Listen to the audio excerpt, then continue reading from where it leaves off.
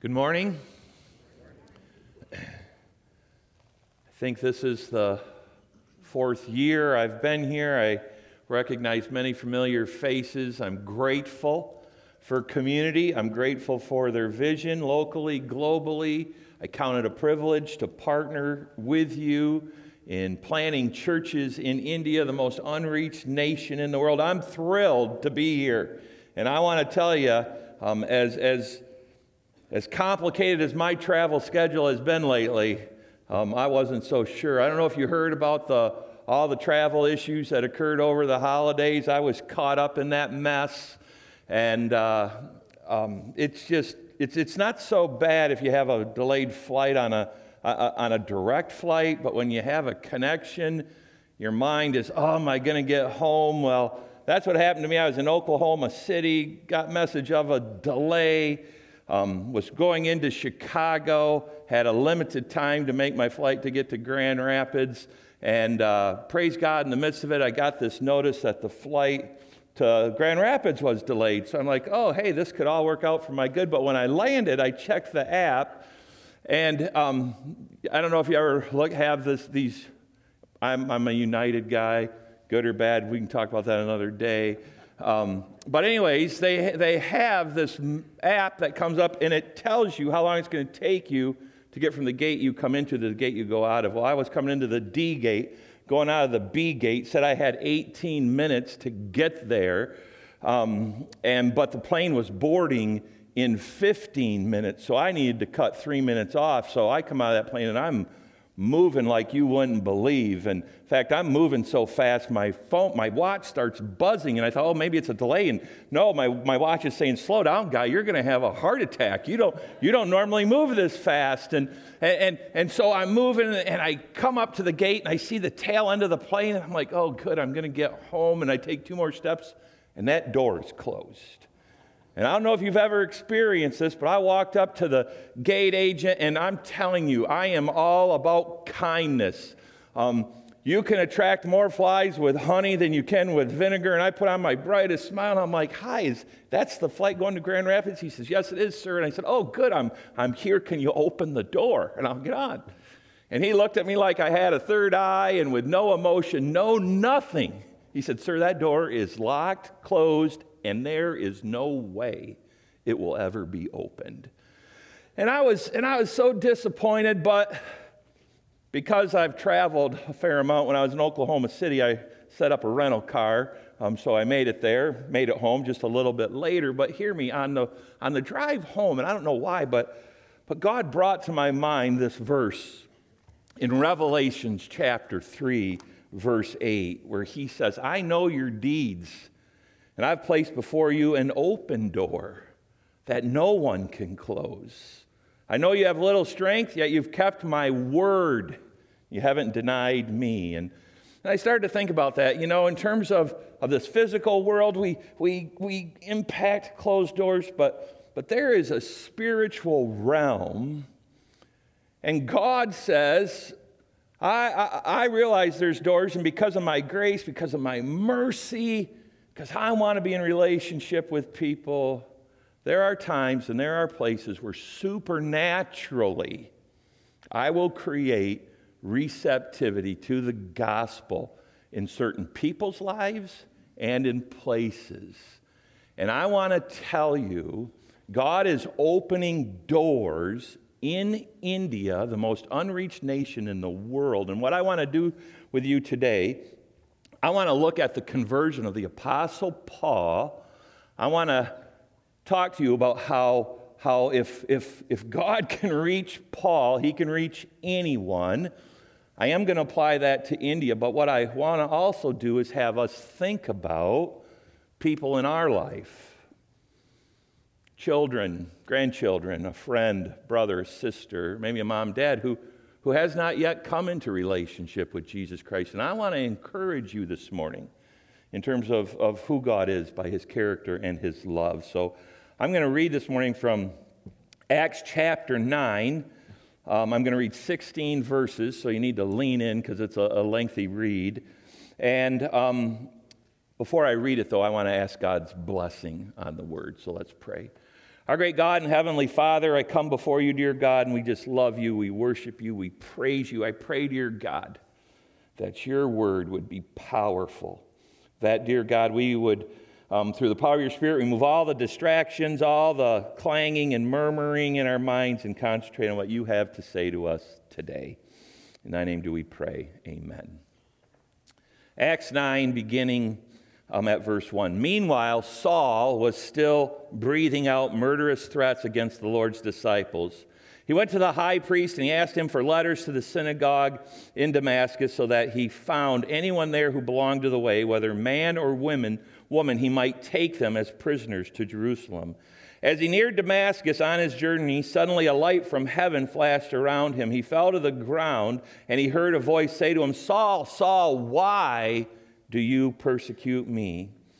"Who are you, Lord?" Saul asked. "I am Jesus whom you are persecuting," he replied. "Now get up and go into the city, and you will be told what you must do." The men traveling with Saul stood there speechless. They heard the sound, but they did not see anyone. Saul got up from the ground, but when he opened his eyes, he could see nothing. So they led him by the hand into Damascus. For 3 days he was blind. He did not eat or drink anything. But in Damascus there was a disciple named Ananias, and the Lord called to him in a vision. "Ananias." "Yes, Lord," he answered. We read that like that's just so common, right? And the Lord told him, "Go to the house of Judas on Straight Street and ask for a man from Tarsus named Saul, for he is praying, and in a vision he has seen a man named Ananias come and place his hands on him to restore his sight." "Well, Lord," Ananias answered, as if God doesn't know this, "I've heard many reports about this man and all the harm he has done to your holy people in Jerusalem, and he has come here with authority from the chief priest to arrest all who call on your name." But the Lord said to Ananias, "You go. This man is my chosen instrument to proclaim my name to the Gentiles and their kings and to the people of Israel, and I will show him how much he must suffer for me."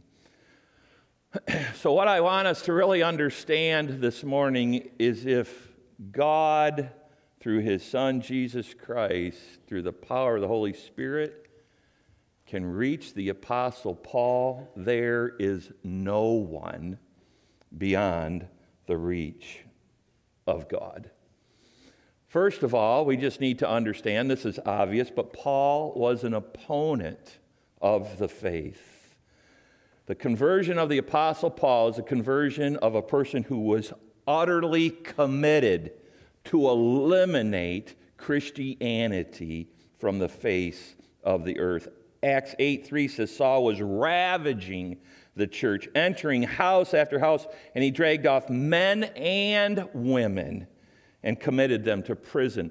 Now, it's interesting, in our passage, we're given some geographical references, and what we can learn from that is Paul was so committed to persecution that he was traveling 150 miles from Jerusalem to Damascus to eliminate, to arrest, to persecute, to imprison Christians. And if you were to talk to anyone of that day and said, what are the odds of Saul ever becoming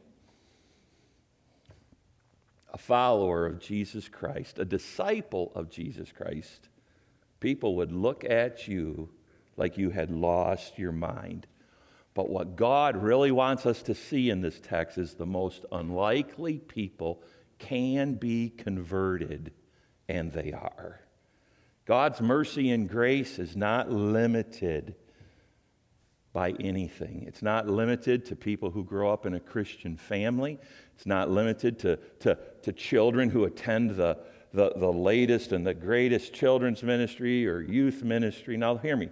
Those things are important and they all help, but there are no limitations on God's grace. And that's what we need to see here. The chief of sinners can be converted, and what that means is anyone can be converted. Even 1.3 billion people who live in India. I want to tell you from a rational standpoint, what I just said there makes no sense. India is a nation of 1.3 billion Get that in your head first, and then understand 93% of everyone who lives there is a Hindu. What that means is they worship over 330 million different deities. It's like stepping back into the Old Testament in terms of idol worship. 4% of that country is Hindu, and only 2.5% to 3% is Christian. In fact, it's the most unreached nation in the world. It's one of the 10 most persecuted places in the world. It is the number one place of physical violence orchestrated against Christians, but the Spirit of God is moving in India in a way I've just never experienced. I've shown this map before, but it's such a great illustration. I'd like to show it again. The International Mission Board does this every single year. They try to identify where's the most unreached people in the world, and you can see here that India is lit up like the 4th of July. But here's what I really want you to notice, and I say this every time too, is China. Look how green China is. Years ago, China would have been as red as India, and it's a testimony to everything we're talking about today. It's a testimony to the power of God. It's testimony to the grace of God. Never can we underestimate the incredible love of God. How great the love of God is that He has lavished on us, that we should be called children of God, and that is who we are. What I want to now talk about is how does this happen? Okay, I'm all about the nation of India. I think it's great we're there, but I want to tell you there's people who are very near and dear to my heart who just need to say yes to God's yes. And how does that happen? Well, as we look at our text, we can see, number one, it happens through the words and the witness of Jesus Christ. Jesus Christ appears to Paul. He reveals himself. Verse 3 says, as he journeyed, he approached Damascus, and suddenly a light from heaven flashed about. He fell to the ground. He heard a voice say to him, Saul, Saul, why do you persecute me? Who are you, Lord? Saul asked. I am Jesus, whom you are persecuting. So it is the words and the witness that reach Paul's hard heart. But here's what I also want you to notice. This comes out of nowhere. This is sudden and completely unexpected. The Holy Spirit, Jesus Christ, just radically takes over on the road to Damascus. Now, some people want to say that God had been working on Paul, that Paul was feeling guilty about the stoning of Stephen, about all the persecuting he was doing, but there is no evidence of that anywhere in Scripture. In fact, in Acts 23, Paul says that he lived in good conscience up until the day of his conversion. There was no convicting of sin. There was no great sermons he had been hearing. He wasn't invited to young adults group where people were befriending him and talking about Jesus. This was just radically an intervention, a supernatural, a grace-filled moment in Paul's life. And if God can do it in Paul's life, He can do it all over India. He can do it in your son's life, your daughter's life. He can do it in our grandchildren's life. He can do it in our neighbors. He can do it through the words and the witness of this congregation. And that is the core of who God has called us to be. Now, the key thing that we have to notice here, right, is that God's strategy is to communicate His love through people. That is the strategy. I mean, God miraculously appears to Paul, but Ananias and then later Barnabas are sent into Paul's life and bring confirmation, bring witness to everything that Christ has revealed. Now, there's a whole side conversation we can have here, given the day and age we're in regarding relationship and community and incarnation and COVID and online and all of that. But I'm not trying to open a can of worms or anything. I just want to say God sent Jesus into this world. It's incarnational. We're relational. God calls us into relationship with other people to be witnesses in people's lives. So in India, what we're doing with community is we have 3 primary programs. We do church planner training, adult literacy classes, and children's Bible clubs. We launch those for 1 year, and through that year we have leaders, we have volunteers who are out proclaiming who Christ is, pointing to the Word, testifying to the Word. And what's unique with our relationship with community is we're concentrating on one district, which is like a county. It's called a district in India.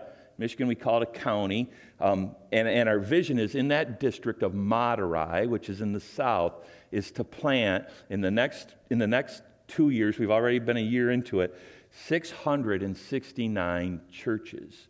So what they do is we have these programs, and given time, I'm not going to talk a lot about them. I can talk to you later about them. But we launch the programs. Kids come, adults come. We call on people in terms of presenting Christ, so on and so forth. And we gather them in prayer cells. So Hinduism is such a praying religion that people want to be prayed for. We'll gather in prayer cells. God begins to reveal himself, answer prayer, and out of those, we launch churches. Now, here's the key thing. We're doing this in the most unreached nation in the world. And sometimes the most unreached nations are the most resistant nations. They're unreached for a reason.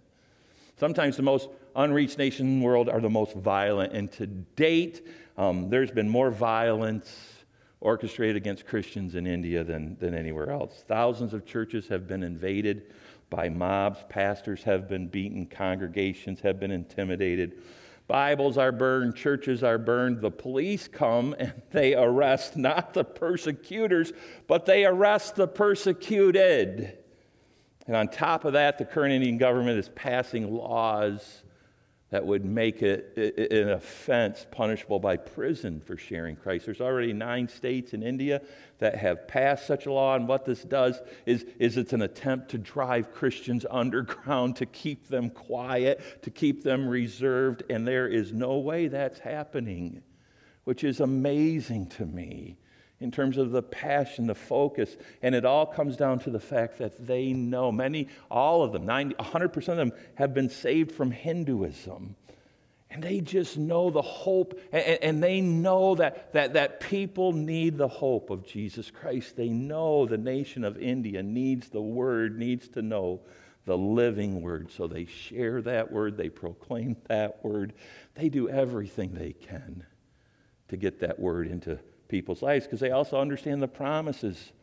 One of the greatest promises of Scripture is Isaiah 55 that says the Word of God will never return void. You know what that word never means in Hebrew when it's written?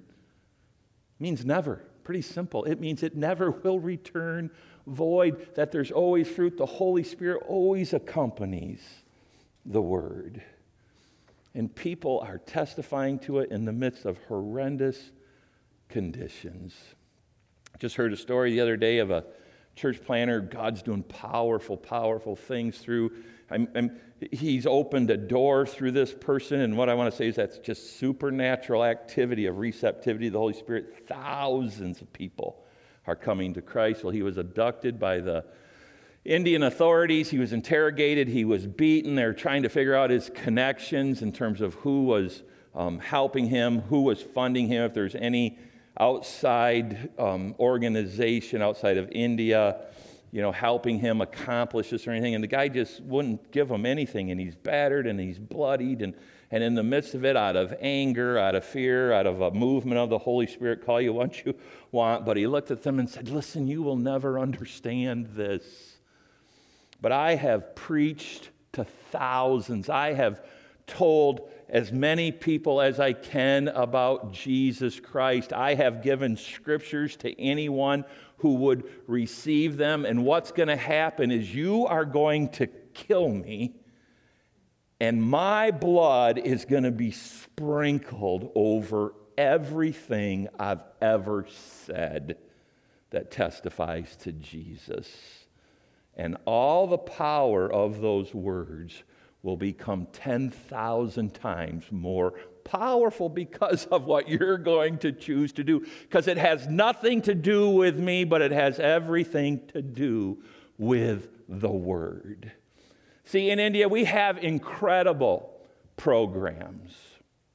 I'd love to share with you the scope of our ministry, but I can't, just in terms of security reasons and being online. But we have an incredible staff. We have incredible programs who are completely committed, and they're incredibly relevant. And if you were to be there, you'd go and you'd see what's happening with our kids, and you'd be like, wow, they love it. They're engaged. God's doing so much.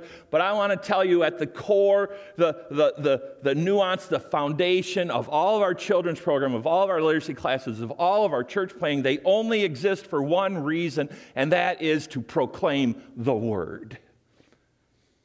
To share the living Word, to point people to Jesus. All our evaluation of everything we do in India centers on the Word. You have a new idea, you have a new thought, something that's going to reach more people, then you tell us how we're utilizing the Word to do that. Because everything is about the Word, and everything else is just a delivery system. How do we understand the culture, create the right environment, the right ministries, the right program to engage people in the Word? So if there's someone in your life and they're resistant, you're like, man, I just don't know. It's going to take an open door. The Holy Spirit opens the doors of our heart through the power of the Word, through our witness of the Word, through our encouragement in the Word. Now, we have to be careful how we handle the Word, right? It's not a hammer. It's God's grace. It's God's mercy. And that's how we always have to use it. But hear me, that's not the only tool that we have. So I want you to turn with me, or I think it's going to be on the screen, to Acts 7, because there's another amazing tool. And this is incredible. I'll be real honest with you. I'm 57 years old. I think I've been a pastor or leader in Christian movements for 25, 30 years, and this is the first time this hit me. And if you've been a follower of Christ, this is going to be a very familiar passage, but this is incredible power here. And this is what it says. This is at the stoning of Stephen. The Jewish leaders were stung to fury because Stephen was proclaiming the Word. He was lifting up the Word. By Stephen's accusation, and ground their teeth in rage. But Stephen, full of the Holy Spirit, gazed steadily upward into heaven, saw the glory of God and Jesus standing at the right hand, and he told him, look, I see the heavens opened and Jesus the Messiah standing beside God at his right hand. Then they mobbed him, putting their hands over their ears and drowning out his voice with their shouts. They dragged him out to the city to stone him. The official witnesses, the executioners, they took off their coats and they laid them at the feet of a young man named Saul. And as the murderous stones came hurling at him, Stephen cursed them all out. Stephen let them have it. Stephen prayed, Lord Jesus, receive my spirit. And he fell to his knees and he said, Lord, don't charge them with this sin. And with that, he died. And I want to say that when Stephen prayed that prayer, a prayer covering went out over all of those who were killing him. And what I wonder is, do we understand the power of prayer? Do we understand what happens in the heavenly realm when we pray at the very center and the very heart of who Jesus is? Because Stephen's prayer is very close to Christ's prayer. And I don't know how many people there the Holy Spirit moved in their hearts and caused them to say yes to God's yes, but I do know that God answered that prayer in the life of Paul. There's another passage in Colossians chapter 4 where the Apostle Paul is in prison and he's praying, and this is his prayer. He says, he's writing a letter to the church of Colossae, and he says, can you pray for us too? That God would open a door for our message, for which I'm in chains. At the core of who Mission India is, And because I have such a long relationship of Bible college with Kurt Henry and seminary with Chris and Trent, I know what's at the heart of this church is this desire, this passion for the Word, this desire to witness to the Word, this understanding of the power of intercession. And what I'm here to do today is to, number one, affirm you through our partnership of how many people are coming to know Christ through our partnership. Last year it was over 600 people, even in the midst of COVID, even in the midst of lockdown, because of our partnership in India. But sometimes in the pace of life and the overwhelming nature of life, we can tend to forget about the power of God, the gifts of God. So that's the other thing I want to remind you. I just want to remind you of the power of the Word and the power of prayer. And sometimes when we have children or loved ones who haven't received Christ, we can look inward and we can be, boy, should have been a better dad. We could have been better parents. We should have had more devotions around the table. And maybe we should have. But at the end of the day, I want to tell you that people coming into relationship with God is not dependent upon us. It's completely dependent on the Holy Spirit. And what we need to do is be faithful with the Word and with coming before the Lord and crying out and praying in line with Him for people to understand His grace and His mercy. And that is just the greatest thing in terms of a church, in terms of our calling, in terms of the legacy that we leave. And I know I'm not intimately involved here, but I want to tell you, as I watch community, as I know people who are involved here who attend here, that's what I see. And I just want to thank you for your passion for the Word and your passion for prayer and the passion for people to come to know Jesus Christ as their Lord and Savior. Let's pray. Our great God and Heavenly Father, we thank you, dear God, for who you are, for all you've done, for the incredible gift of your grace and mercy, for the power of the Holy Spirit. Lord, I just want to lift up all the people in our lives who have not yet come into relationship with you. We pray you give us opportunities to very gently encourage people with your word, that we will be powerful witnesses and we will see people discover the grace and mercy we ourselves have discovered. In thy name do we pray. Amen.